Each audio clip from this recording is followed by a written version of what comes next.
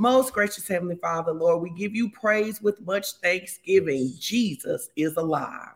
We thank you that because Jesus got up, that we got up in him and that we are co-raised. And if any man be in Christ, he is a new creature. We thank you that after the cross, there was life, new life. And we're so thankful for it. We're thankful for you, Holy Spirit. Because of you, we are led into all truth. We can grow in understanding of what it means to be new creatures. And we have great expectation today that you will empower us, that you will flood our eyes with light as we walk through this word. In Jesus' name. Jesus' name. Amen. Amen. Amen. So we're talking today about us from a subject called living the resurrected life. And I'm using Chris stuff this morning. We need your energy. We need your comments. Say, I am living the resurrected life. I am living the resurrected life, right? The cross was powerful. It was a powerful, deliberate move by God that was also totally unexpected. You have to understand that the Bible says that before the foundation of the earth, that the lamb was slain, which means that God always had a plan to get us back. But if you look throughout the Old Testament, when you could see whenever the Messiah was prophesied, that there was this expectation that the Messiah was going to come like David. And so David was a king after God's own heart. He led the people in many natural battles. And so their expectation was that when Jesus showed up on the scene, that he was going to do for Israel what David had done for Israel. But God had a much bigger plan in mind. See, Israel had been oppressed by all types of people. Typically, they were oppressed because of their sin. They had been oppressed by their kings. They had been oppressed when they had been taken over by other kings. So when Jesus comes in this powerful, bold move, it is not just to deal with the natural oppression of Israel. It is to deal with the sin oppression of the entire world in one major move, the cross. God was restoring the identity of humanity and destroying the power of the enemy to hold us hostage to sin. The cross is a really big deal. And guys, that is good news. Mm-hmm. Hey, that's good news. It's good news. That is good news. You know, Paul often referred to it as a mystery. When if you read the New Testament, Paul talked about being given the charge to share this mystery, that even as the prophets were prophesying, if they didn't fully understand what it was that they were prophesying, the cross is a really big deal. And that is really, really good news. What Jesus did for us, it is really, really good news. Mm-hmm. You want to read, John? Yeah, I was just saying, we look at the cross, really, it's an example of love. It's where it's, for the believer, it is where we saw, it's not where love started. It's where we get a glimpse of the depth of that love. Yes. And so the Bible says in John 3:16, it says, for God so loved the world, the cosmos, and we talked about that, that he gave his only begotten son, that whosoever, which means it doesn't matter what ethnicity you're from. It don't matter what part of the world you're from. It doesn't matter about your education or your financial status. He said, whosoever believes in him. Who is him? His only begotten son. It says, shall never perish or shall not perish, but will have everlasting life. And the whole point of this idea of the cross was that it was a way to atone for the sins that Adam and Eve had caused to come into mankind. Mm-hmm. And so literally, when I think about this every Easter, I always say that what Adam got us into, Jesus got us out of. I love that. And you have been saying that for years. What Adam got us into, Jesus got us out of. And he didn't just barely get us out. He got us fully and completely out, right? So today we want to explore how his death has given us new life.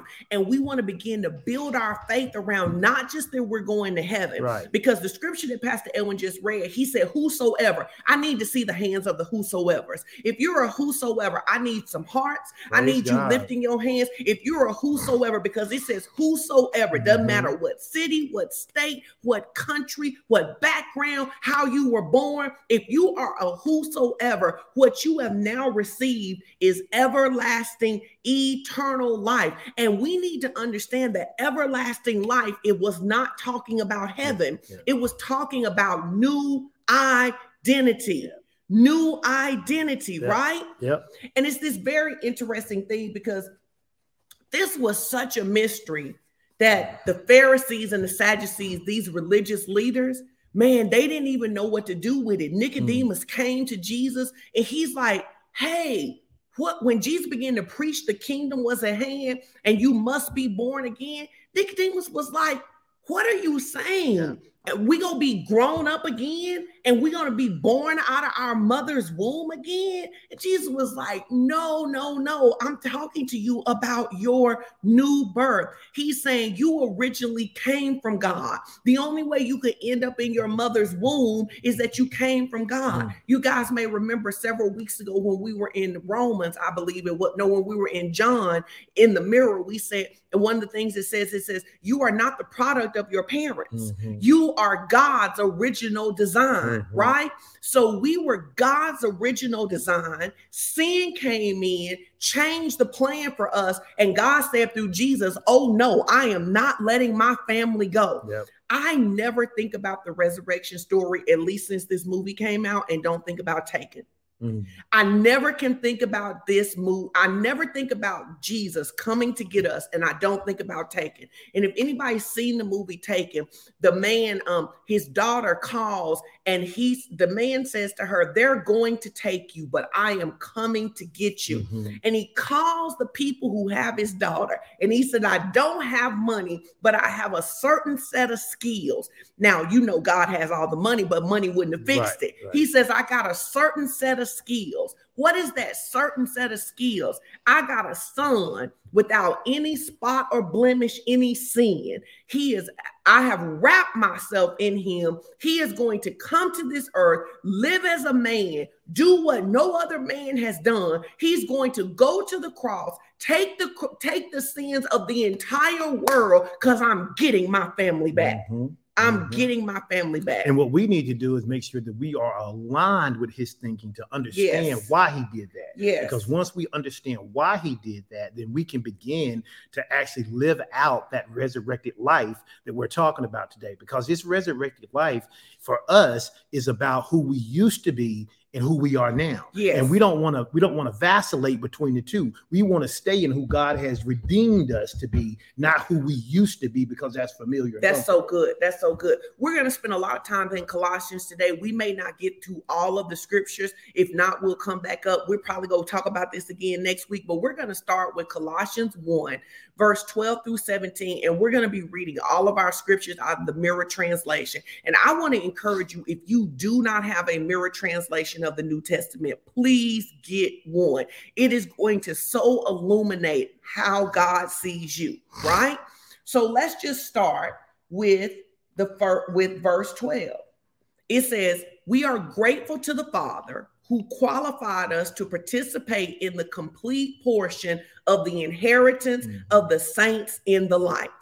So first of all, we give God some praise.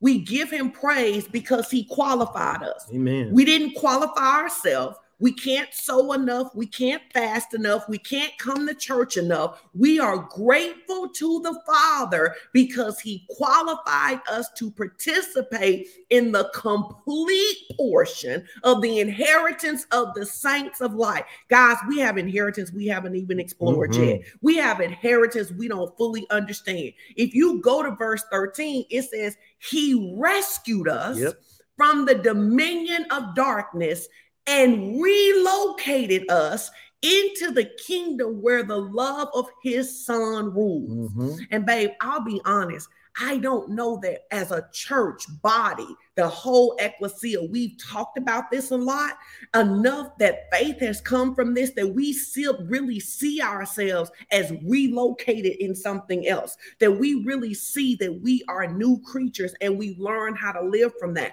And that's so important because faith comes by hearing. And if we don't hear, you need to say this, say, I've been rescued from the dominion of darkness, not just rescued from, but come on, relocated into the kingdom where the love of his son rules. Yep. Right?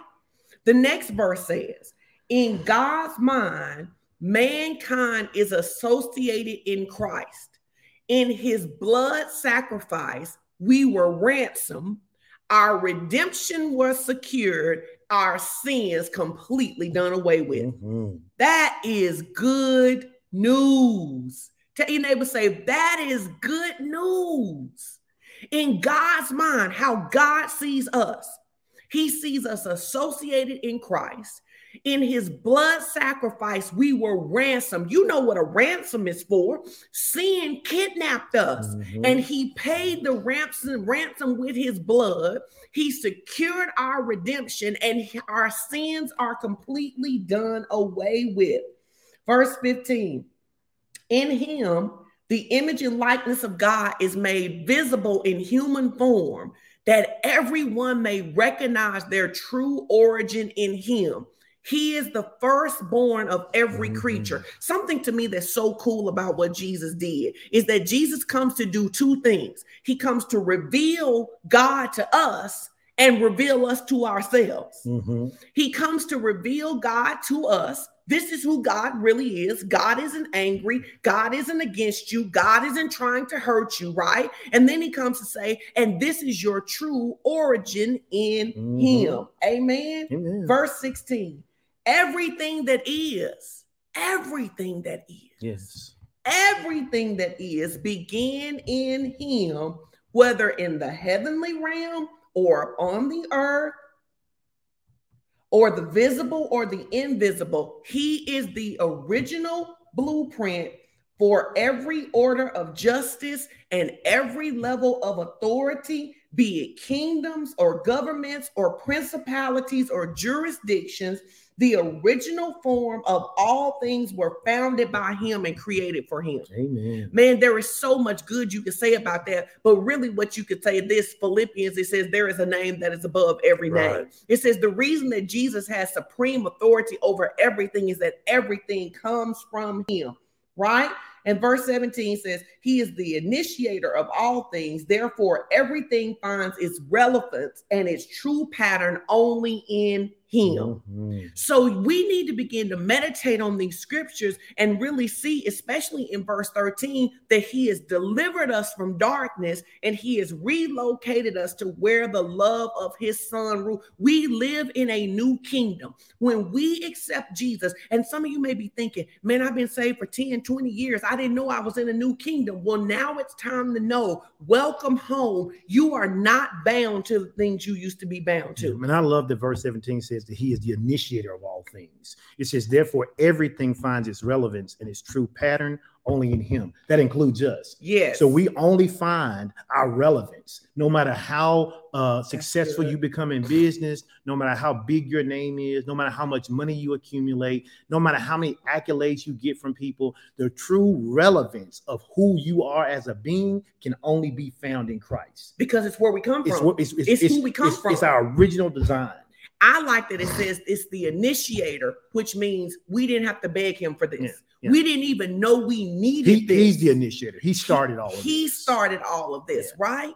Yeah. Now, let's look at Colossians. Baby, you want to take that? Yeah, so Colossians 1:21 through 23, which really just goes hand in hand with what we were reading. You know, when we look back at the scripture we were just reading, Colossians 1:13, where it talked about that we have been rescued from the dominion of darkness and relocated into the kingdom where his love rules. Then we see here in Colossians 1:21, he said, it is your indifferent mindset that's alienated you from God. It's not God's original design for us to be out here in a lifestyle of annoyances, in a lifestyle of hardships, in a lifestyle of hard labor. He says, yes, he has now fully reconciled and restored you to your original design. He says, so if you've been reconciled and restored to your original design, if I have rescued you from the power of dominion and relocated you into the kingdom of his dear son, where his love is, it says like this, where the love of his son rules.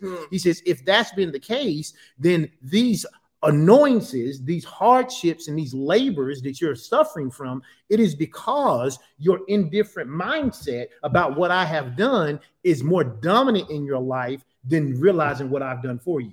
Because if you realize what I've done for you, then yes, you understand you've been fully reconciled. Yes, you understand you've been fully restored. And yes, you know you are now back in your original design. I am back in my original design. And here's the challenge. He says it's our indifferent mindset, which is why Romans 12:2 tells us what? Be transformed by the renewing of our minds. Because many of us, we've accepted Jesus and our spirit has been renewed, but we still have a mindset that associates with the old realm of darkness. We think we're fighting to get out of what God has already broken us out of, right? And that's why we spend a day like today.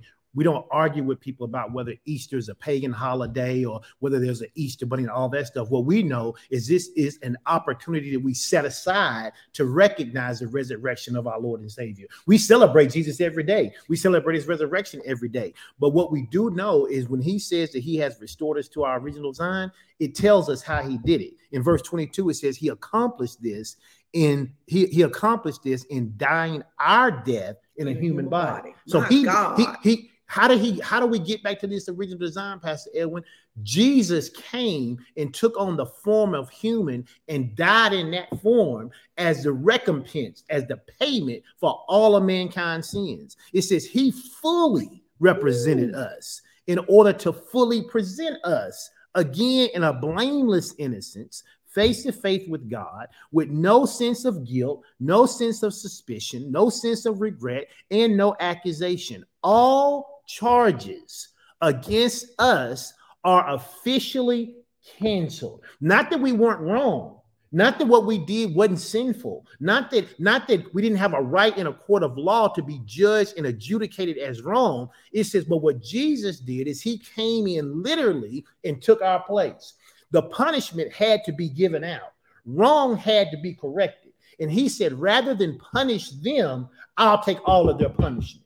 He said, I'll take everything that mankind has ever done, is doing, and will do, and you can lay it on me right now. That is so because good. It had to be, if wrong was done, it had to be a payment for it. Mm-hmm. It had to be because God's a just God. That's right. He couldn't just abdicate and say, okay, well, I'm going to give you another chance. He said, sin has been committed. The wages of sin is death. So somebody got to die. My God. And so the Bible says that he accomplished this in dying our death in human body. It says he fully represented us in order to fully present us again in blameless innocence, face to face with God, with no sense of guilt, suspicion, regret, or accusation. All the charges against us was officially canceled because they was laid on him. Okay, I have never had any major charges filed against me, praise God. But I have had a ticket that I went to court for, and the judge threw it out. And baby, it's a good feeling. Now, the truth of it is, I was speeding, but the judge threw it out. And I want you to know that that's what really God has done for us. He said, listen, you were guilty. You should have taken the penalty. You should not have access to me. You should be kicked out of the family permanently. But I love you too much. And I'm not going to let you be kicked out of the family. So I'm going to wrap myself in flesh. I'm going to come and live your life. I'm going to die your death. And I'm not only going to cancel the penalty against you, I'm going to make you new. Mm-hmm. And I think we really miss this newness of life, right? Look at it. When you read verse 23, you're going to see it. This is so good today, he says, guys. Remain under the influence of what your faith knows to be true about you, firmly consolidated in the foundation of your belief, so that nothing can distract you from the expectation of the gospel, the good news, the too true to be good news. He says, in a hope that is consistent with what you have heard. So remain under the influence. Be intoxicated with your faith.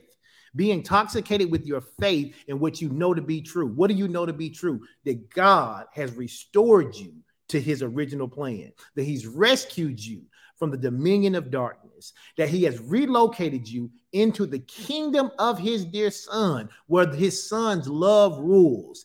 understand that is the reality of your faith, he said, now be intoxicated with that. Be intoxicated with that. Get drunk off of your newness in life. Yes. And then if you go to Colossians 2, it just gets, as the kids would say, gooder and gooder. It just gets gooder and gooder. It says, Colossians 2 and 10, I have been meditating on this verse for 2 weeks now. It says, we are complete in him. Don't miss the in him.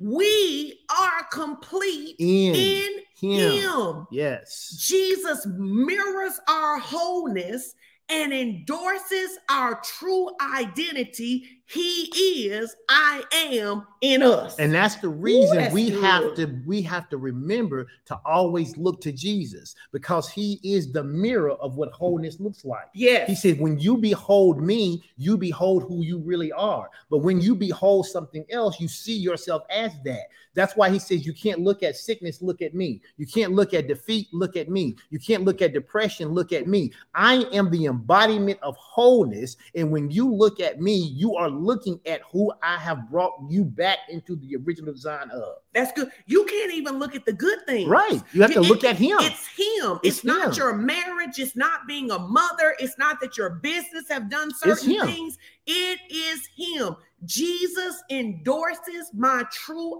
identity. He is, I am in us. And be intoxicated. Be under the influence of that faith. Why did you use that word intoxicated though? Well, because when you are intoxicated, you don't have control of your own faculties. And what we need to do is to be so out of control with our own desire and will that our faith is just who God is. Yeah. And that no matter what comes our way, all we are doing is just following after that faith of knowing who he is, and nothing can deter us. Now, this is the second time in the last 2 weeks that I have been studying a portion of a thing that I didn't put in the notes, and then you use that word I love that the Holy Spirit's doing. We should be intoxicated with him, right? We can keep going in that. It says what? It says you were in Christ. Come on, guys. I want you to wrap your mind around this, what the Bible says. You were in Christ when he died. Which means, yes. Keep going. Come on, keep reading. Go ahead. Which means that his death is your true circumcision. This is not hypothetical. It is not. This is the real, the real deal. The sin's authority in the human body was stripped of its control over you. I need somebody by faith to say, sin don't run me. Sin don't run me. Sin don't run me. Sin don't run me. I know that ain't the best English, but when you talk like that, you mean it with your chest. Sin don't run me. Sin's authority. What would happen if you begin to see yourself is that when Jesus died, that you died with him, and in your death in him, sin's authority, its power over you, it lost its control. That means I can't stop cursing people out. I can't stop fornicating. I can't stop lying. I can live the way he's called me to live because Jesus is the mirror of my real identity. Amen. Ooh, that's good. Amen. That's good. Verse 12 says, in the same parallel, your co-burial and your joint resurrection is now demonstrated in baptism. Your co-inclusion is in Christ is what God's faith knew when he powerfully raised him from the dead. So it literally says, just because you were with Christ when he died, then you were with him when he was buried.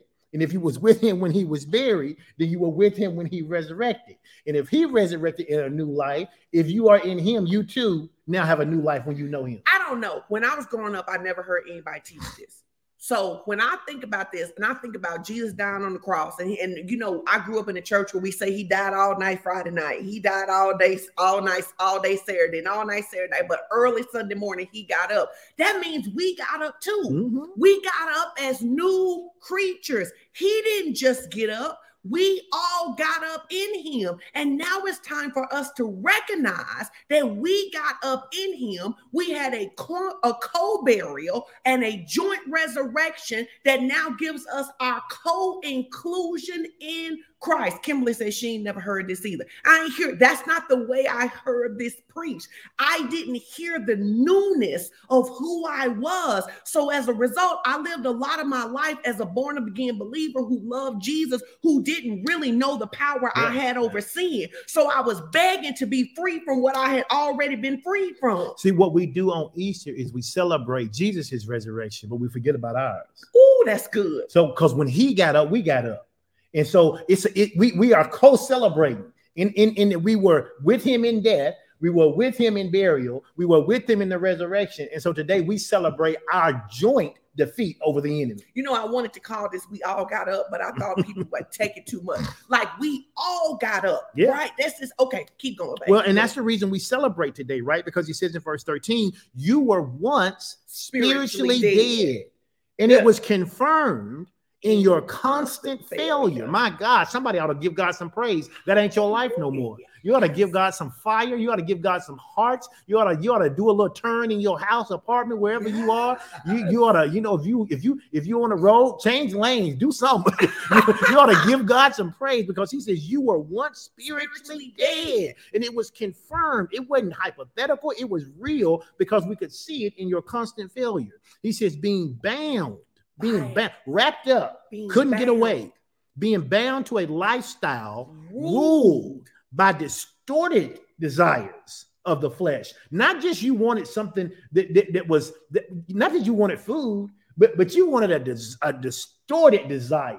You wanted something that was not just sinful, but it was full of debauchery. He says you wanted distorted desires of the flesh. He says, but now, somebody give God some praise. You ought to give God a but now praise. And you know what? When you teach something like this, you can only read scripture, right? Because if you don't read scripture, people will say that can't really be true. Yeah. So you walk the scripture out to show what Jesus did. He says you were once spiritually dead. It was confirmed by your failure. Your lifestyle was ruled, and you were bound by distorted desires of the flesh. He says, but now God made you alive.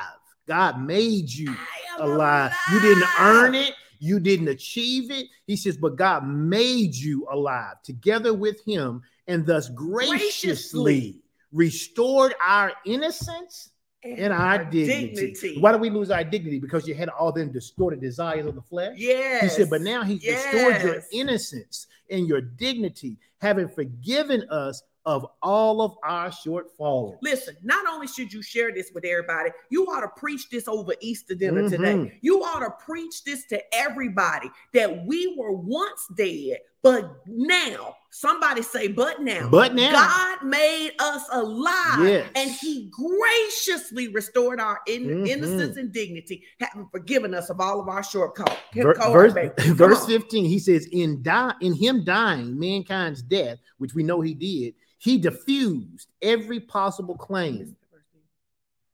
Oh, verse 14, his body nailed to the cross, hung there as the document of mankind's guilt. In dying our death, he canceled the detailed handwritten record that testified against us. Every stain on our conscience, reminding us of the sense of failure and guilt, was thus fully blotted out. And then it says, in him dying mankind's death, I got excited. He diffused every possible claim of accusation against the human race, and thus made a public spectacle of every rule of authority in God's brilliant, triumphant demonstrated in him. The voice of the cross. The voice of the cross. Well, what? The voice of the cross. Well, what? Will never be silenced. I need all 55 of y'all to put that in the comments. The voice of the cross. The voice of the cross will never be silent. The voice of the cross. My God. The voice of the cross. Listen, are you being blessed by this? We want you to totally rethink what you think about what Jesus did. We want you to bring your thinking in alignment with the word. Well, and think about what the scripture says in verse 14. It says, in dying, right, our death, he canceled the detailed handwritten record that testified against. In other words, this wasn't no hearsay. We weren't going to go to court and they forget something. When we showed up in the courts of heaven, had it not been for Jesus, every guilty thing would have been laid out our charge, because it was handwritten and it was detailed against our life. But Jesus took care of all of that. And I just can't help but say that literally what Adam got us all into In one fell swoop, Jesus got us out of it. And right? the enemy thought he had won. He thought he had defeated Jesus. They was having a party, and we know that they was happy about it because the Bible said that had they known, they would have never crucified our him. Lord. They'd have never crucified him had they, because what they did is they didn't just try to snuff out one Jesus, but when that one Jesus got up, he got up with all of us. He got up with all of us. So literally, hell released multitudes of Jesus's representatives in the earth at one time. I really want y'all and to had get he known this. that, he'd have just left Jesus He'd alone. have just left Jesus alone. He never would have crucified Jesus. And that's how you know God, Yahweh, Abba, he is the master chess player. And there is no scenario where he loses in this thing, because even when the Pharisees, the Sadducees, the Romans, and hell thought they had defeated him, Jesus showed up and said, baby, I'll take them keys. We're going to go and come up out of here. I've come to get my people. And so now that he's done all of this, what should we be doing? Now let's look at Colossians. What should we be doing now? Colossians 3. We just in the book of Colossians. Let's look at Colossians 1. Now it tells us what we need to do. Mm-hmm. See yourself as co-raised with Christ. Amen. Now ponder with persuasion the consequence of your co-inclusion with him. It says, relocate yourselves mentally. Engage your thoughts with throne room realities where you are co-seated with Christ in the executive authority of God's right hand. It's so much in that. It's so much. You can preach that one verse a year. He says, see yourself as co-raised with Christ. He says, now ponder with persuasion the consequence of your co-inclusion with him. A lot of times we think of consequences as being bad, but consequences are just outcomes of an action. He says, ponder the consequence of your action of being located and co-included with Christ. He says, what do we know about Jesus? He can't lose. So if Jesus can't lose and I'm with Jesus, guess what? I can't lose. I can't lose. If Jesus is free from sin, I'm free from sin. I don't have to live my life in sin. If Jesus doesn't suffer from all of these delusions and illnesses of the mind, then guess what? I don't suffer from these delusions and illnesses of the mind. So he says what we need to do then is relocate yourself what? Mentally. He said your spirit is already there. Your spirit is fine. He says now your mind need to catch up with your spirit. Relocate. He says, relocate yourself mentally. And he tells you how. Engage your thoughts in throne room reality. That means that's something I got to do. I can't sit back and be passive. I have to engage. When you engage a car, you have to actually put it in drive. He says, engage your thoughts with throne room realities where you are seated, co-seated with Christ. In what? The executive authority of God's right hand. And we preached the whole series about the right hand of God. Oh, everybody just put this. Say this just the Bible. Go ahead and say it. It's just the Bible. This God been setting us up the whole time. Whole time he's setting us up to get us right here to where we are today. Now look at verse 2. It says, becoming affectionately acquainted with throne room thoughts will keep you from being distracted again by the earthly realm. He says, so when I relocate myself mentally and I ponder on the truth, that I have been co-raised, and justified in Christ, it keeps me from being distracted by earthly realm. What's the earthly realm? That tells me to cuss somebody out. That tells me I got a lust problem. That tells me I have a depression problem. It says, no. If I become affectionately acquainted with throne room thoughts, which is another word for truth, if I become affectionately acquainted with throne room truth, it will keep me from being distracted by the earthly realm. Everybody to type this in the comment section right now. Say, I will not allow sideshow distractions to derail me. I will not allow sideshow distractions to derail me. I will not allow sideshow distractions to derail me. Why? He says I need to keep my thoughts on truth, on throne room realities. Amen. Because in the throne room, nobody's confused about what Jesus did. In the throne room, nobody's watering down what Jesus did. Right. In the throne room, no one is saying that what Jesus did was some imaginary philosophical thing. It is the real deal, holy field, what Jesus did. Amen. And in verse 3, it tells us, it says, baby, if this don't make you run, I don't know what will. It says, your union with his death. What did it do? It broke the association with that world. My God. Your union with his death. And that's why you got to tie into his death, not just his life. Your union with his death broke the association of that world. And you got to see yourself, what? Not just Jesus dying and getting up. You got to see yourself dying with Jesus and getting up with Jesus, because it's your union. It's your togetherness with his death that broke the association. See yourselves located in a fortress where your life is hidden in Christ, in God. This is just the Bible, y'all. He says this is how you should see yourself. You should see yourself located in a fortress, where your life is hidden with Christ in God. Them a lot of layers. That was a lot of layers. Them a lot of layers. Can sin get you if you in there? No. Can bondage get you when you in there? Nope. No. See yourself located in a fortress with Christ in God. That's your true location. That's your true location. Right? Verse 4.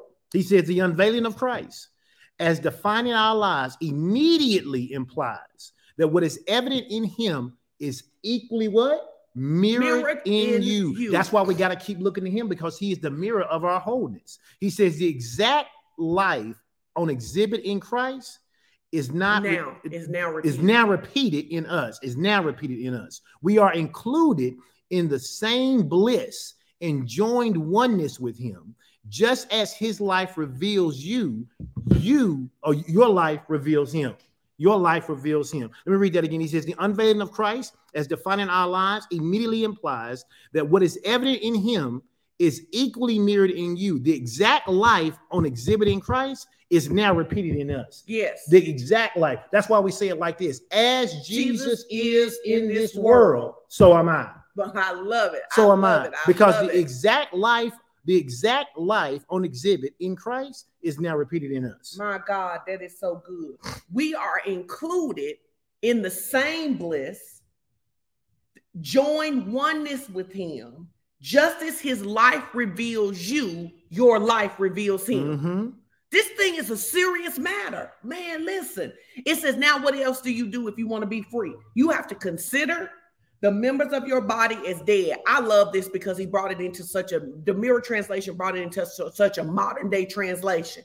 It says, consider the members of your body as dead and buried towards everything related to the porn industry, sensual uncleanliness, longing, forbidden things, lust and greed, which are just another form of idolatry. But there is a note at the end of that verse that blessed me so much. It says, idol worship is worshiping a distorted image of yourself. So we get into idol worship because we worship our stuck place more than we worship what God has done. We worship our bloodline. We worship the disease. We worship that. He says, no. What you need to do is you need to consider the members of your body dead, and you need to get rid of idol worship and stop worshiping a distorted image of yourself. And what's the easiest way to get rid of idol worship? The easiest way to get rid of all idol worship is to focus on Jesus. Find out who he is, then you know who you are, because it's like looking in a mirror. Yes. Now, verse 6 says, these distorted expressions are in total contradiction to God's design and desire for your life. So you mean to tell me that God doesn't have any desire or design for me to live in poverty? No. God didn't have any desire or design for me to live in sickness. No. He has no desire or design for me to get married and be miserable and get a divorce and leave my kids without both of their parents in the home. No. Okay. He has no desire for me to be bound in my mind. Okay.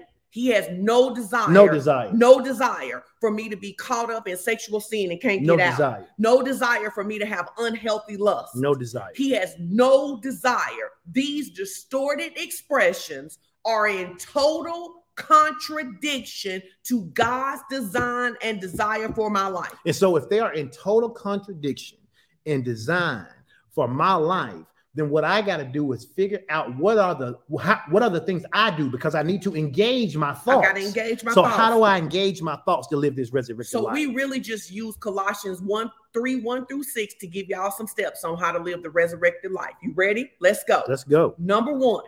See yourself co-raised with Christ, Ponder with persuasion the consequences of your co-inclusion with him. What do you mean, Pastor Sean? You've said, God, that I'm co-raised. What does that mean? Mm-hmm. How do I step out of this old image of myself and stop seeing myself as a person with a blank problem and start seeing myself as mirrored in Christ? Mm-hmm. And then I imagine that. I read the Gospels and say, how did Christ respond to this? What would Christ do in this situation? And I begin to ponder on the benefits. I begin to ponder on the rewards of being co-included with him. And then number 2, it says relocate yourself mentally by engaging your thoughts with throne room realities or with truth. Where do you find truth? In the Word of God. Where do you find truth? In the Word of God. How do I relocate myself mentally? Because I stop believing everything I know now and I start judging it based on what the Word of God says. If what I believe now lines up with the Word of God, I keep it. If what I believe now doesn't line up with the Word of God, I discard it.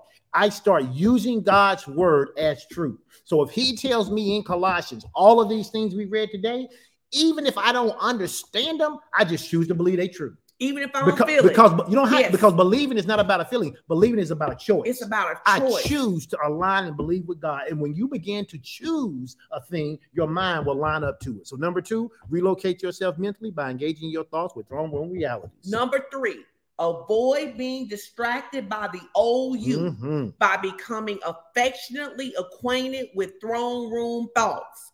Avoid being distracted by the old you by becoming affectionately acquainted with throne room thoughts. Now, this goes back to something you said to us. You got to tame your thoughts. Yep. You got to mind your mind. If I'm going to live new, I have to stop letting my mind sit in the old things I remember. I can't get distracted by sideshow distractions. Yes. These things that come, life is going to send you distractions. I don't want anybody out there thinking that life isn't going to do that. I don't care how saved you are. I don't care how much you love God. Distractions are going to come. The Bible says that we have an adversary. And so he's going to always try to send stuff. So it's up to you to engage your thoughts in the right place mentally and to avoid being distracted. How do I avoid being distracted by the old me? I don't do the things that the old me like to do.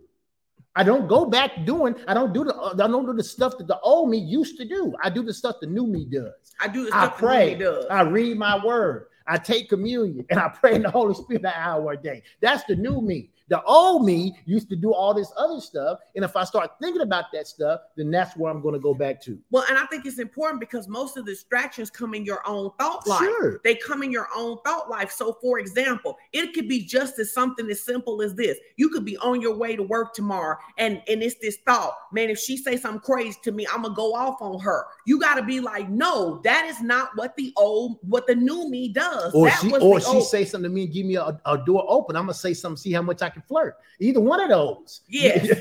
Either one of those. Yes. You ain't got to just be going off on somebody. Yes. So we want to not be distracted by focusing on the new us, right? Number 4, we got to accept by faith that our union or your union with his death broke the association with the old you and the old world. So now that just takes care of number 4 if you really focus on that. I mean, number 3, if you focus on that, because by faith, my union with Christ, that ain't me no more.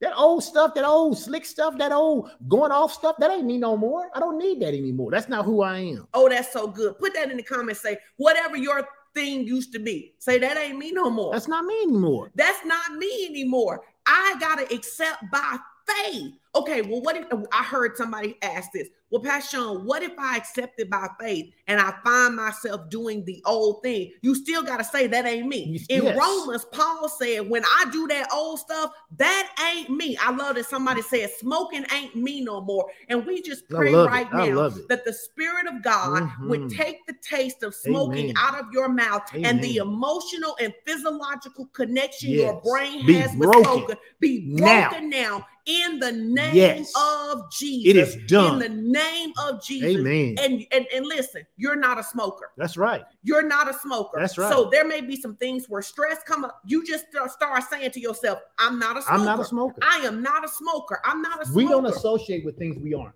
We don't associate with things we aren't. Period. We just don't do it. Come on. We just don't do it. Let's go. Number 5.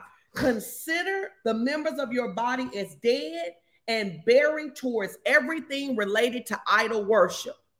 What does that mean? We read in scripture that idol worship is being tied to a distorted view of ourselves.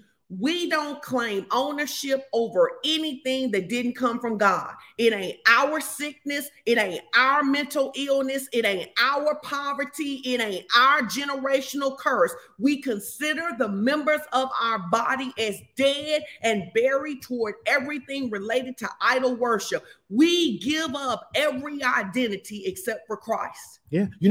As people are naming this stuff, I'm looking at the comments, people are naming this stuff that ain't them no more. I remember when I said rage ain't me no more. And I remember saying it, and over time, I stopped identifying with me being a rager, a person who responded in these grandiose explosions of anger. Why? Because I didn't want to be that. So if I don't want to be that, I got to quit calling myself that. And the more I quit calling myself, the less I behave like that. And now I don't associate with that anymore. That's not who I am. That's not who I am. And that goes to number 6. You relocated yourself, right? Which goes to number 6, which is remembering that idol worship is worship a distorted image of yourself. There was nothing that I used to take pride in that. Come on, tell the truth about that. The truth of it is there are some things about your life that you take pride in. Somebody mess with me, I cuss their tail out. Somebody do something to me, I'm quick to slap a nigga. I mean, all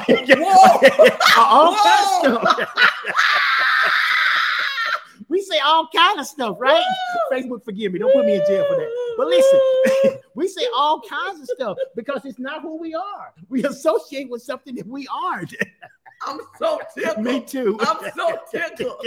But you got to not associate with that, because if you associate with that, then that's what you're going to be. And so I used to take pride in all of that stuff. But then the Lord was like, you ought to take more pride in being like me. Take more pride in being like me. That's a distorted image of yourself, which is idol worship. We have to stop taking pride in that which isn't Christ. And we have to remember, I say this to my inner circle team all the time, God is not interested in making us a better version of ourselves. Right. God is interested in us looking like Christ. Come on, Kendra, in the name of Jesus, we got another person coming out about smoking, drug addiction, Amen. Liar. We're going to come into agreement with Amen. Her right now. We come into agreement with you that the spirit of lying and deception has been broken off of your life. Amen. You are free not to smoke. Free. Did you hear what I just said? I literally heard the Holy Spirit just say this.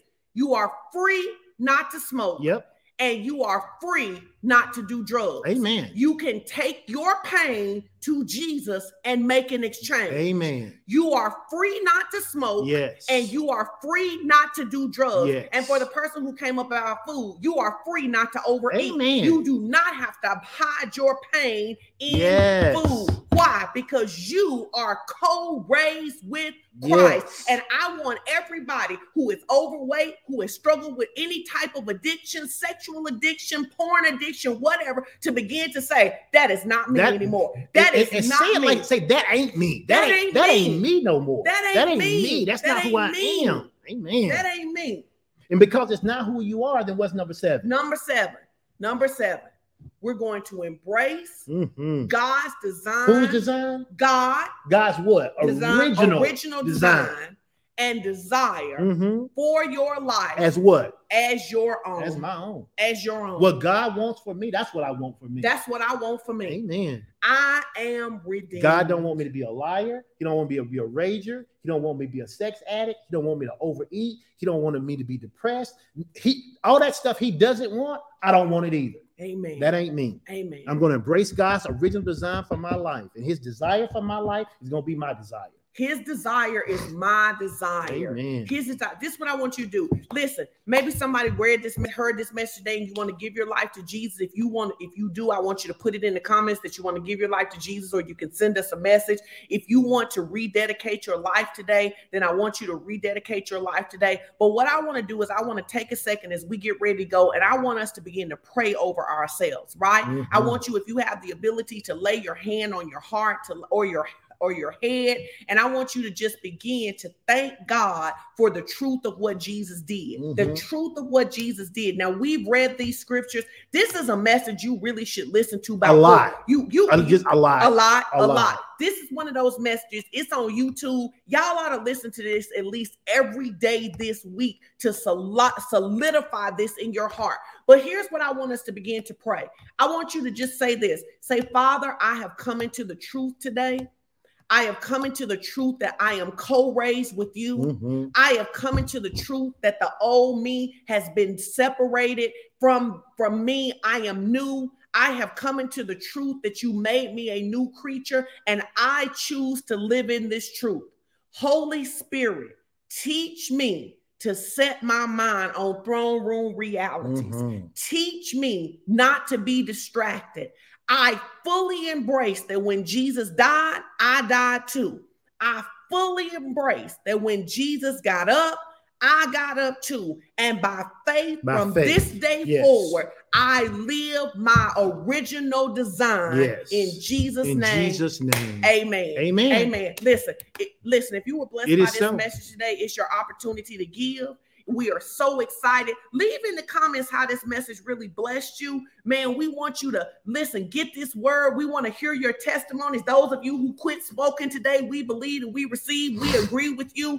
And listen, it's your opportunity to give. You can give your resurrection seed today. Yes. Listen, you can just give your seed today and maybe in the notes put new life just to remind yourself. Listen, if you are an international or sow a seed saying celebrating the new me. Celebrating the new me. This is my celebration of the new me seed. I don't have an anger problem anymore. God, that's I good. don't have a lust problem anymore. I don't have a poverty problem anymore. I don't have a confusion problem anymore. So with my that agreement original design in Christ has been revealed, and I choose to receive it by faith. Now you may be asking, Pastor Sean, how do I receive this by faith? The same way you receive Jesus. Yeah. You believe? You do it by you believe. You believe? You could come into people who could say they don't believe Jesus is real. You say, I do. Yeah. I do. I believe that. So you got to set your heart to believe this is true. Keep walking toward and just watch those layers fall off and watch that transformation manifest and watch your life give him a new level of glory. I want y'all to put this in the comments as we get ready to give. I want everybody to just say real big, thank you, Jesus. Thank you, Jesus. Thank you, Jesus. Thank you, Jesus. Thank you, Jesus. Thank you, Jesus. Now you can give using Givelify, PushPay, Tithely, or text to give this morning. And we're just so blessed. We want to encourage you, spend some time with your family. Have a great day. For those of you who are about to join us in the live service, man, we're excited to see you. Today's going to be a great day. Share this message. Preach this message to somebody. Tell your kids you complete in Christ. You are not what you look like. Amen. You will be everything that God said. And don't forget to sow your seed in agreement with that. Sow your seed in agreement. It is. Amen. Hallelujah. Amen. All right. We will see y'all next week. We love y'all. Have an amazing day. Jesus is Lord. Live that resurrected life. Amen. Amen. God bless y'all.